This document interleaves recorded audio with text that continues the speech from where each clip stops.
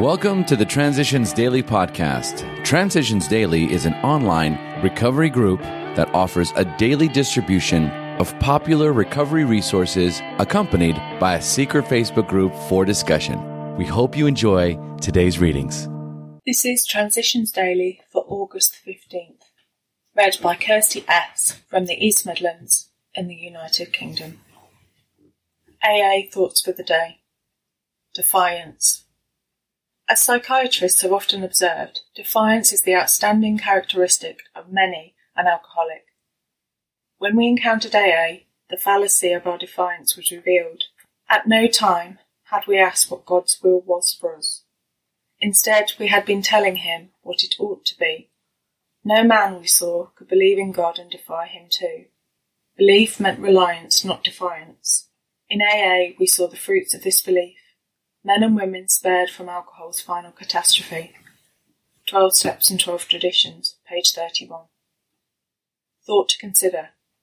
God wants spiritual fruit, not religious nuts.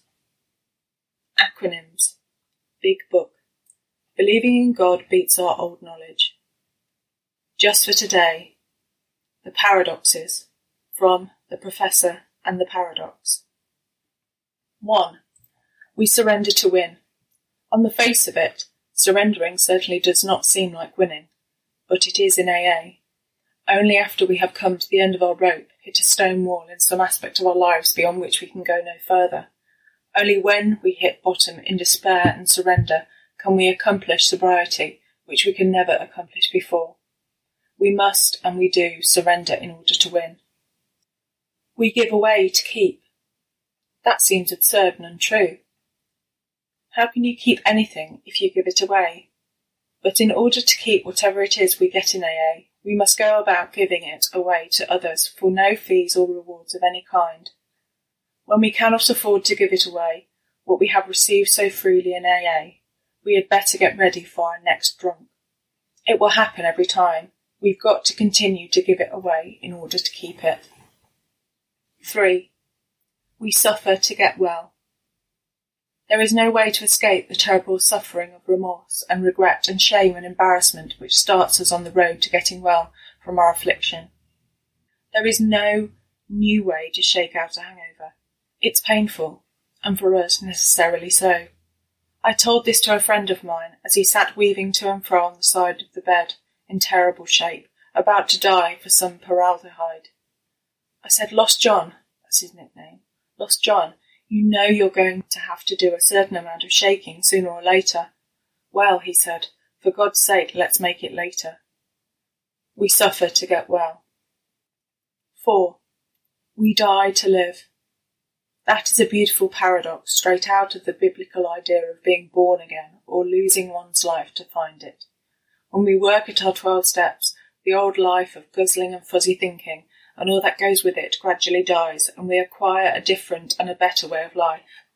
As our shortcomings are removed, one life of us dies, and another life of us lives. We in AA die to live. Experience, strength and hope. Pages 155 and 156. Daily Reflections. Didn't we hurt anybody? Some of us, though, tripped over a very different snag.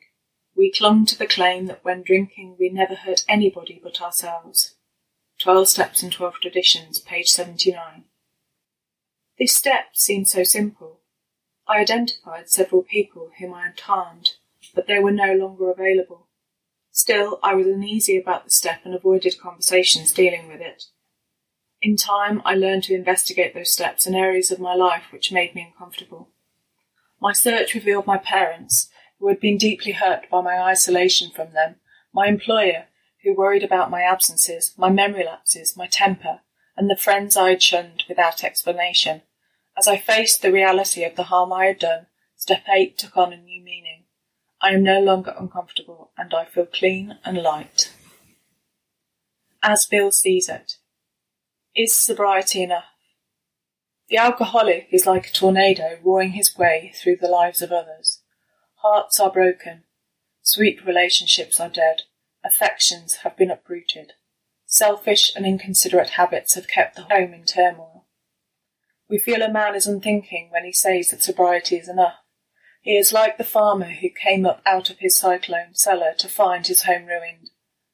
To his wife he remarked, "Don't see anything the matter here, Ma. Ain't it grand the wind stopped blowing?"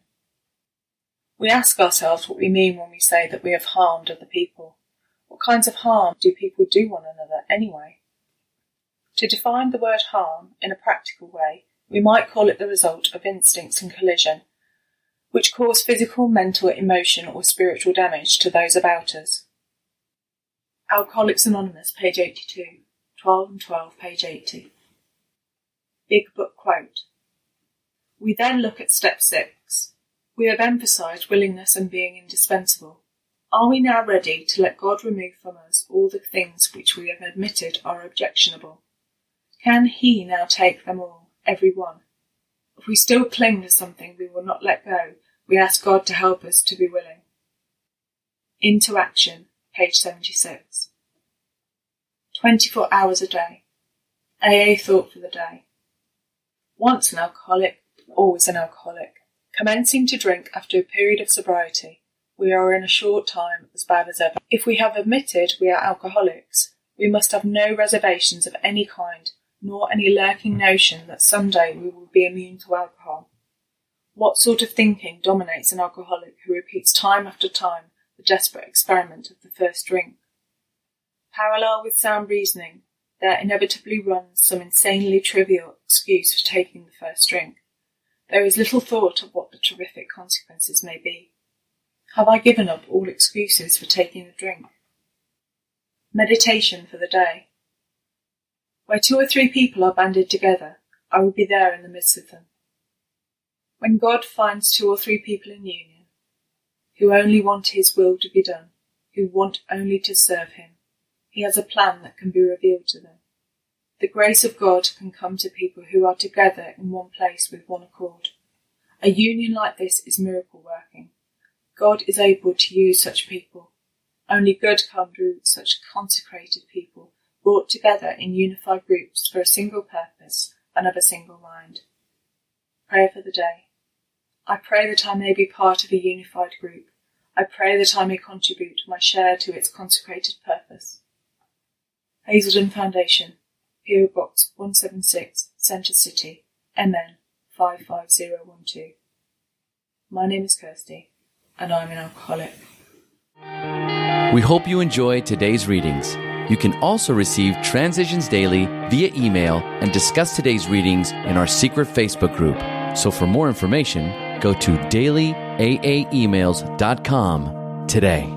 Other than the 24 hours a day reading, unless otherwise specified, all quotes copyright Alcoholics Anonymous World Services, Inc., 1952, 1957, 1967, 1973, 1975, 1976, 1980, 1981, 1984, 1985, 1988, 1990, or 2001.